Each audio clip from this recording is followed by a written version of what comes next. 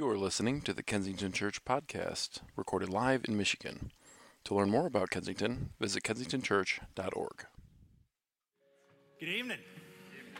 Or what up, y'all? Hey, go ahead and have a seat for a couple minutes. If we've not met yet, my name is Craig. Just get the joy of being a part of this team here.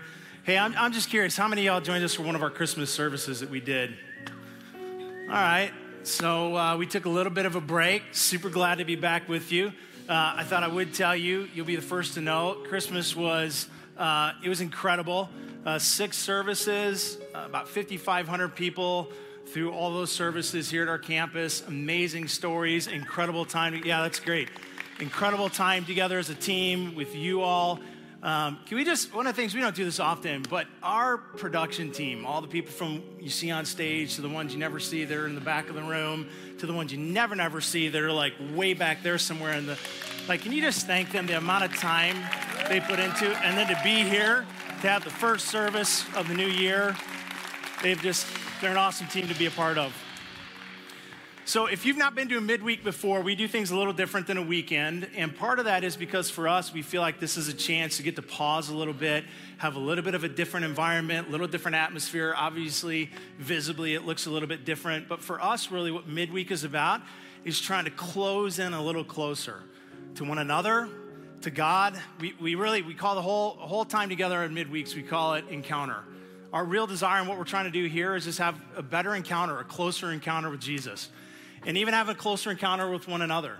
So even for the message part of the evening, the speaking, it's less message and it's more, I say this all the time, more musings. It's, for me, really, it's just thoughts that are rambling. I don't come with message notes. It's not a big planned out series and content like we often do. Like tonight, this is it. You get my chicken scratch on a piece of paper that really is just, it's the stuff kind of pressing top of my heart right now that I just want to take a couple minutes and share with. So that's why we do a little bit different. If this is your first time with us, you're like, this looks different than a Sunday. It does, and that's why. And we try to do it that way. So whether you're in the room with us, those of you online, where'd you go? There's my online people. We're just glad that you're tuning in. We're glad that you're all a part of this evening with us. So here's what I want to talk about tonight. One word, and then I'm going to read a little bit, share a couple thoughts, and I'm going to bring up a friend of mine, Kyle, who's going to share some of his story. But the one word that I just want to talk all about this evening and circle everything around is the word invitation. Would you just say it with me so we're together? Say invitation. The book of John, the story of Jesus starting to assemble his disciples goes this way. Verse 43 of chapter 1. The next day, Jesus decided to leave for Galilee. Finding Philip, he said to him, "Follow me." And Philip, like Andrew and Peter, was from the town of Bethsaida.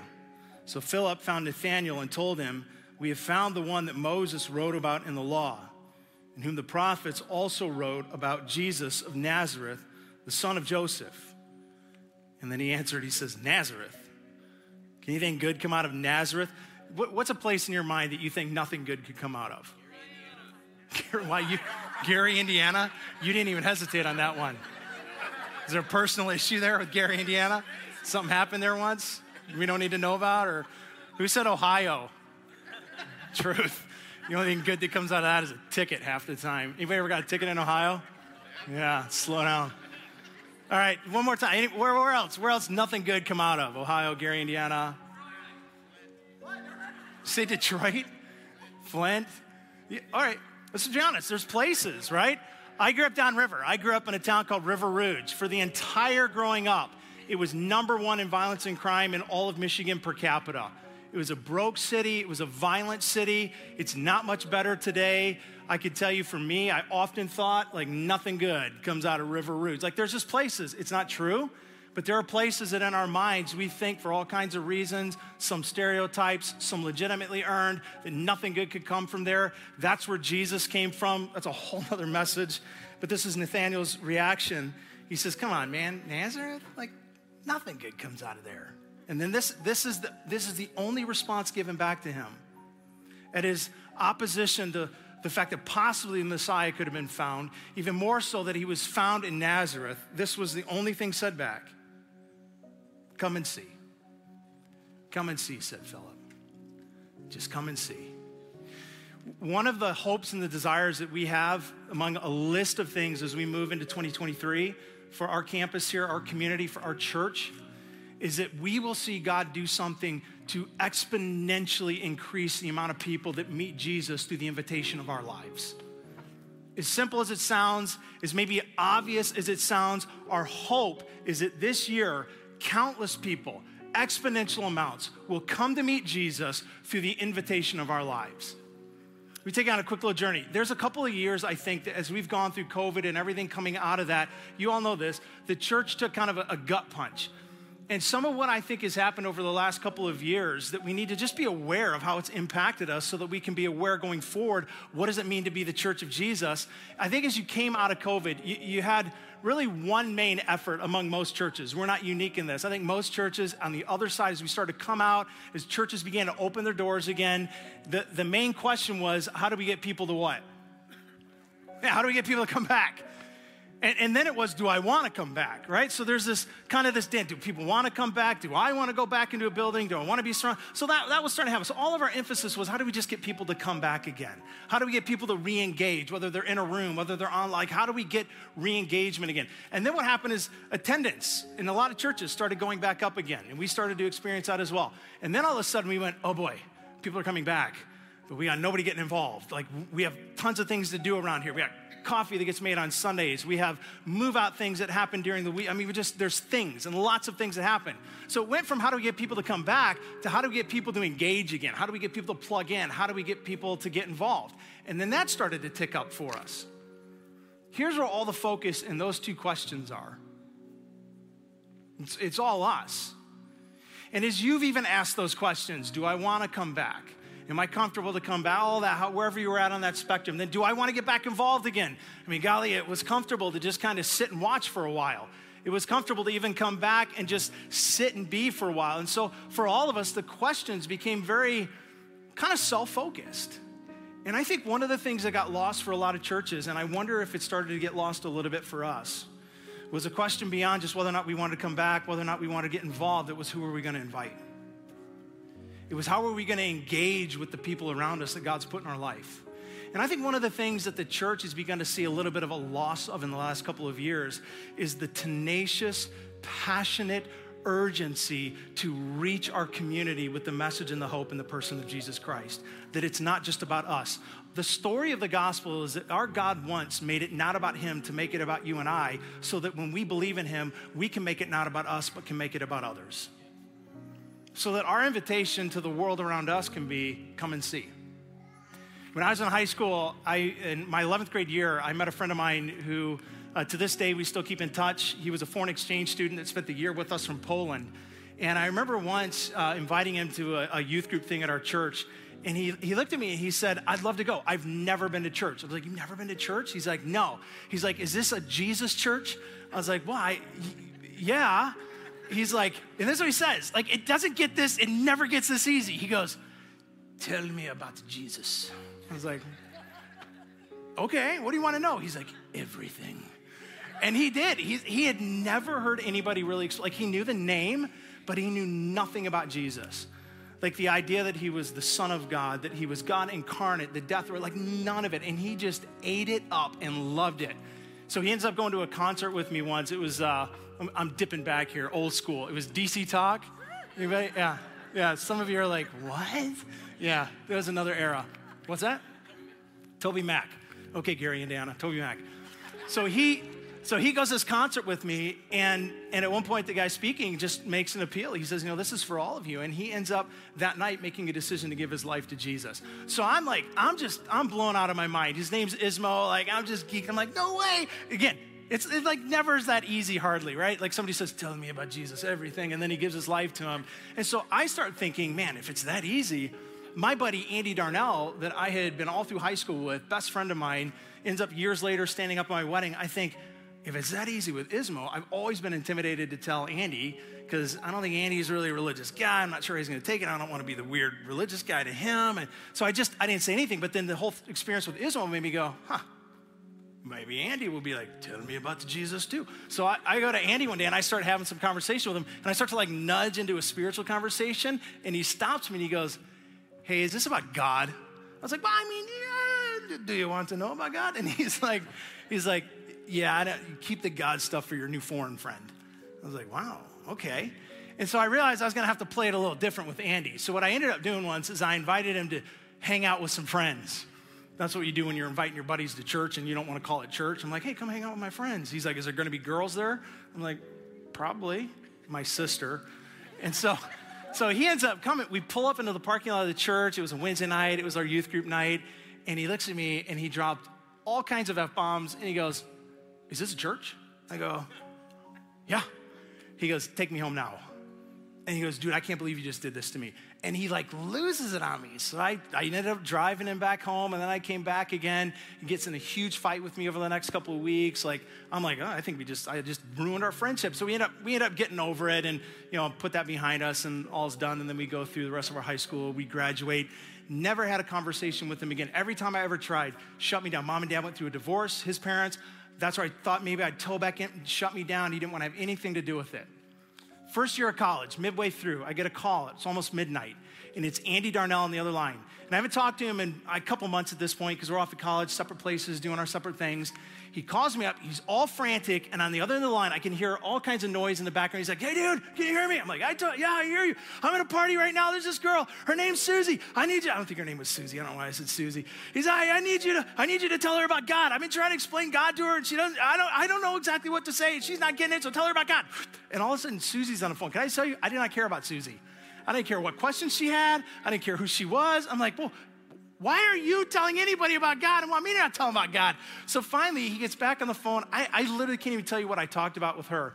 He gets back on the phone, and he goes, all right, great, thanks, man, I got to go. I was like, no. You got to stay. So we hung out on the phone for a minute. I just had a conversation. I'm like, dude, what the heck, man? Last time I talked to you, you were like, if you say anything more about God, I'm going to throw rocks and stones at you. And now and he goes, listen. He goes, all those years where I gave you all that nonsense and all that crap, he goes, I was listening every time. And then he said something that will forever stay with me. He said, and I was watching.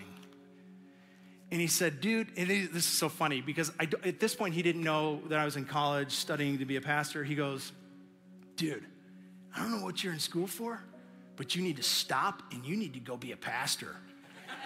He's like, you're convincing. I was like, well, not as much as I thought. And so he tells me for the next couple minutes how for all those years, all the reasons why he was resistant, but that he was watching my life. And trust me, it wasn't perfect. I made a lot of dumb mistakes, and he was front and center for many of them, but he was watching that there was something about my faith that was very real for me and very genuine, even in my mistakes and even in my dumb moments. And he just said, that's what finally got through to me. And when I was away from you, I met another guy who totally reminded me of you. And I go, how so? He goes, he was an obnoxious religious guy too. I was like, thanks. And he said, but he goes, I think between the two of you, I finally started to get it, and it started to break free. So for Ismo, when I think of invitation, I think here's a guy who is a very direct invitation.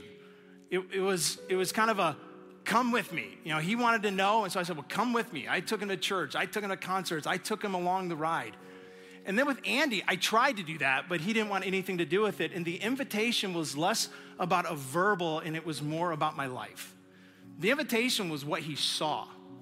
Do you know that your invitation to others, to Jesus, can come not just through your words. That's what we sometimes think it is, the invitation. I'm not talking about an invitation just into this building or into a church building or into a service or tune in online and listen to somebody. I'm talking especially about the invitation that your life makes as an appeal in the way that you live. The Apostle Paul once put it this way, and I don't think I could say it any better, so I'll just read it as he wrote to the Corinthian church. Now, when I went to Troas to preach the gospel, I found that the Lord had already opened a door for me.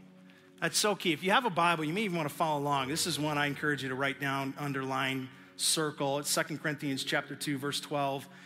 He says, when I went there to preach the gospel, I found that the Lord had already opened the door for me. Do you know this? Do you know that the people God has in your life, that by the time we get to the end of this evening, I'm going to ask you who they are. I'm going to ask you to think about them. I'm going to ask you to do something that's going to keep them present to your prayers, present to your thoughts this year. Do you know that God's already going ahead of you? Do you know that he's already working to open the doors of conversation, to open the doors of logic, to open the doors of emotion, to open all the doors that need to get opened? You know he's already going ahead of you. This isn't just on you. This isn't something you have to make happen. God is going ahead of you. Why? Because whoever it is that you love and you want to know Jesus, he loves them more. He said, I still had no peace of mind because I did not find my brother Titus there. So I said goodbye to them and I went on my way to Macedonia. But thanks be to God who always leads us as captives in Christ's triumphal procession and uses us to spread the aroma of the knowledge of him. The aroma of the knowledge of him. Now watch what he says on this. For we are, to God, the pleasing aroma of Christ among those who are being saved and those who are perishing. To the one, we are the aroma that brings death. To the other, an aroma that brings life. And who is equal to such a task? Like, he's even admitting it. He's like, listen, God makes an appeal through us. Our lives become an aroma. And he even says, like, who's up to this task? And he's admitting, like, God is asking us to participate in the mission to make him known among all of the world. Like, what a task. Even Paul acknowledges, like, who's up to this task? And then he goes on and he says, unlike so many, we do not peddle the word of God for profit. On the contrary, in Christ, we speak before God with sincerity as those sent from God. I don't know if you believe this about your life, but you were sent from God for others. Do you know that? God once made it not about him to make it about you, so you and I, in relationship with him, can make it not about us, but make it about others. The last couple of years, I think, has made us forget that a little bit. And I don't know us here. I'm saying us in general, the church. I mean, this is what I do. I'm connected to a lot of people in this world, and I think all the people I talk to, we agree, like, something has gotten lost in the last couple of years. Something has fallen out of our memories and our minds and the passion of our heart to realize this is what God does through us. He makes the appeal. So my question is, Paul says our life can be either an aroma of life or death. What is yours? Like, is your life, is it the sweet smell of life for Jesus? Does it draw? Does it attract? Does the very way you live, you don't have to say a word, but it creates an invitation out of you? Is it an aroma of life?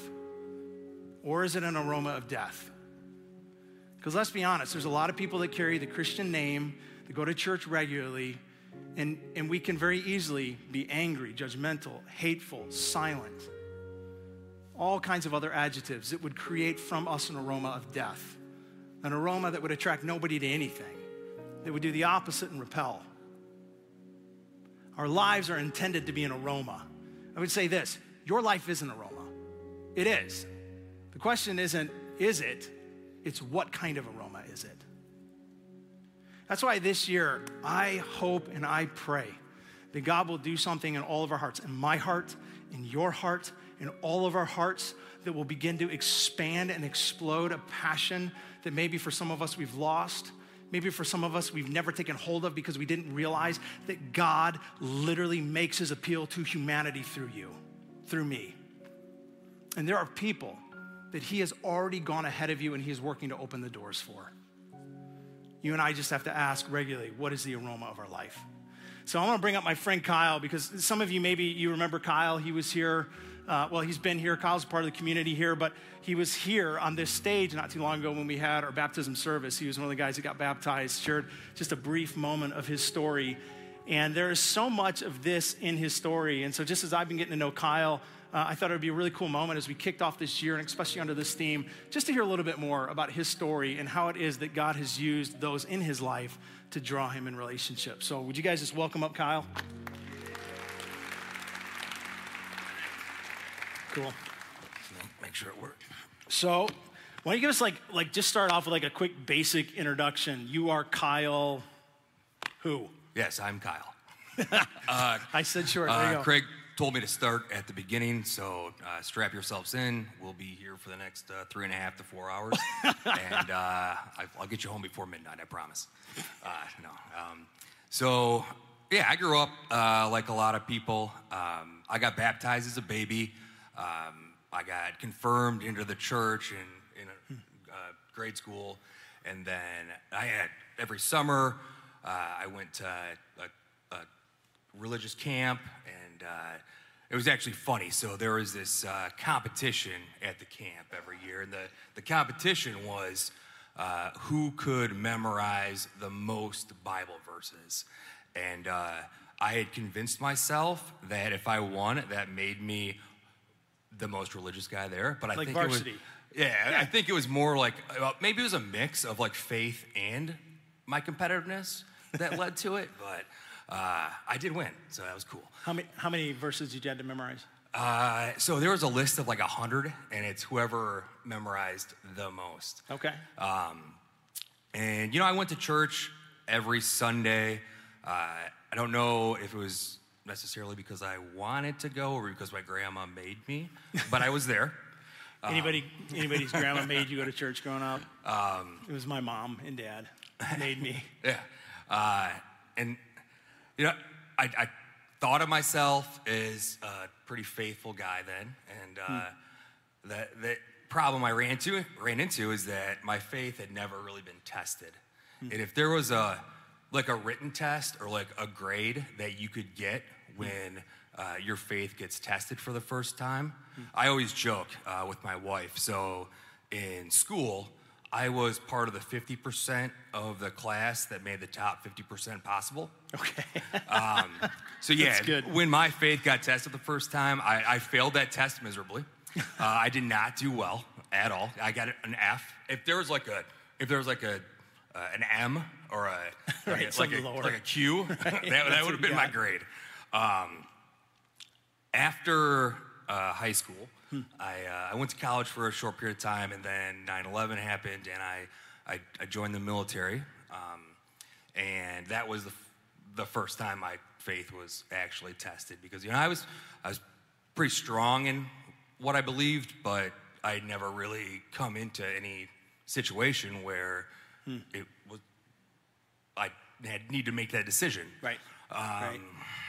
During my time there, I did get to see some of the best of humanity, but I also got to see some of the worst of it.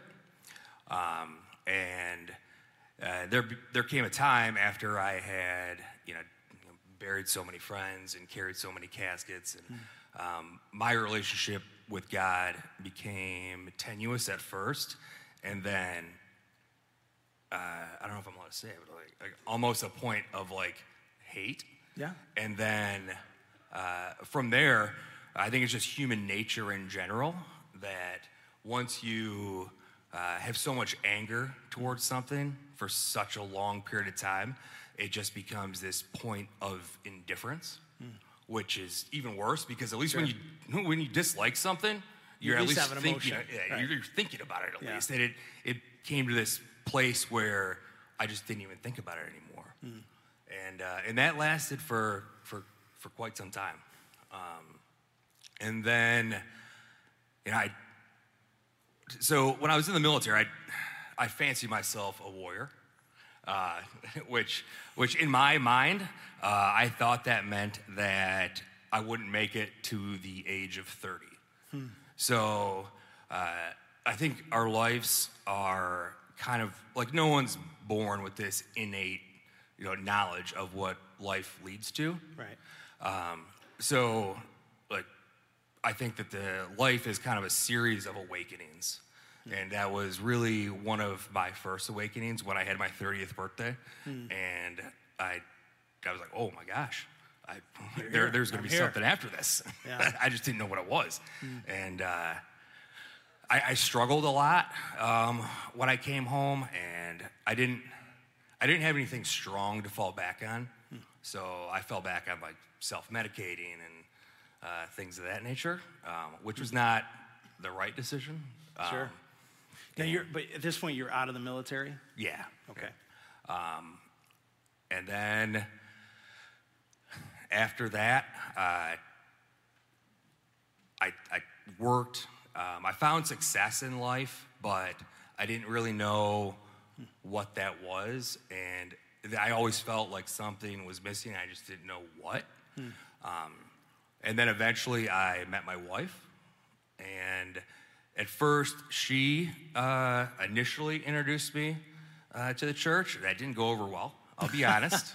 I gave like how so? What do you mean? Well, I gave a lot of pushback. I'm like, I'm not doing that. Yeah, not a chance. Yeah. And her mom as well, who's my mother-in-law Gail, who's in the audience tonight. she attempted to reintroduce me quite a bit, and I gave a lot of pushback, a lot. They, for the most part, gently tried to nudge me in the right direction. There were times when some of my struggles became pretty strong, and I got some 300 kicks to the chest to go to the right way. And then it eventually came to this point where I didn't know what I could do anymore. And they really opened a door for me. And you and I talked earlier about, what led me to, re-accepting Christ and God into my life. And you asked me, I can't remember how you phrased it, but I couldn't, I was racking my brain to think of one specific thing that not made me, but got me to accept it. And to be honest, I don't think there was. I had these people in my life that loved me, and they opened a door, and I don't think it was up to me to make the decision. I think God and Christ are the ones that actually made the decision to, pull me through it. Yeah, but I love that too, because I think sometimes we make too much about a big moment. There has to be a moment. What was the moment? And I think for most people, there isn't a moment. It's what you're saying. It's a gradual journey. Because everything even with Jesus is a journey. So why wouldn't it be a journey towards him as opposed to just a flip-flop of one? It's like somebody just flipped on a switch in one day. It's just now I started a journey with God. It's a journey in general. It didn't just begin. It happens gradually. So what, is your wife Sarah, as she's kind of making the nudges or the kicks to the chest you're saying, what are you thinking as you're watching her own spiritual journey and you're in your place of indifference? It's kind of more of a no. Just my personality type alone is you should do this. No, I'm not doing that. That's just who I am. So, you had mentioned opening the door, and like I said, they opened the door for me. I just needed something else to bring me through it. And then you told me once, I would love you to tell people here, when you first came to Kensington even, you had a bit, this was not the kind of church that you thought you'd land in, that you thought you'd be a part of. Not in 1,000 years. Tell them even about just, not in 1,000 years, tell them a little bit about just what you were thinking that whole day and why from not in 1,000 years to here you are sitting on the stage telling your story. Yeah, no, so Sarah, my wife, she went to the Kensington and Troy for a number of years. And, she described it to me, and I was like, I'm not going to a rock and roll church. Not going to happen. I grew up in a church where everything happened, the first 5 minutes, this is what you did. The next 20 minutes, this is what you did. And then, it lasted 60 minutes on the dot. You went down. That's basically what we do, right? 60 minutes on the dot when Sam preaches. You go down to the basement, you grab donuts, coffee, you go home. So I was pretty reluctant and hesitant and gave a lot of pushback. But when I did make the decision that I wanted to give this a real try, Sarah and we did, I would say, kind of shop churches and went to a number of them. And then she eventually convinced me to come to Kensington. And the sermon you gave that day, it was one that I really connected with. And it's been interesting because every sermon since is something that I've had a connection with in some way. Not to pat you on the back. Well, it's because Sarah's feeding me material. Yeah. Not to pat you on the back, but you were a big part of why we really fell in love with this church. And that's also cool. It's the whole thing, right? It's your mother-in-law, it's your wife, it's your grandmother all those years ago. It's all of those nudges. Even church experience that made you resistant, and then it's just all of it comes together. It's all of that God works out together to be really that invitation. That's where, I love how Paul put it.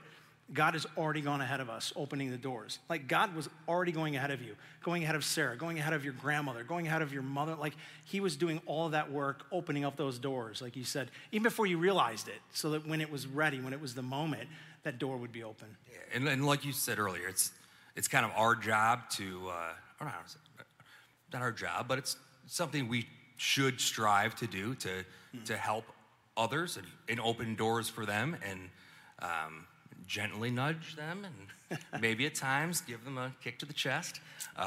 But they will eventually, with the door open, find the way to go forward through it. Yeah. So let me ask you this, and I know that these hypothetical questions are always weird to necessarily answer, but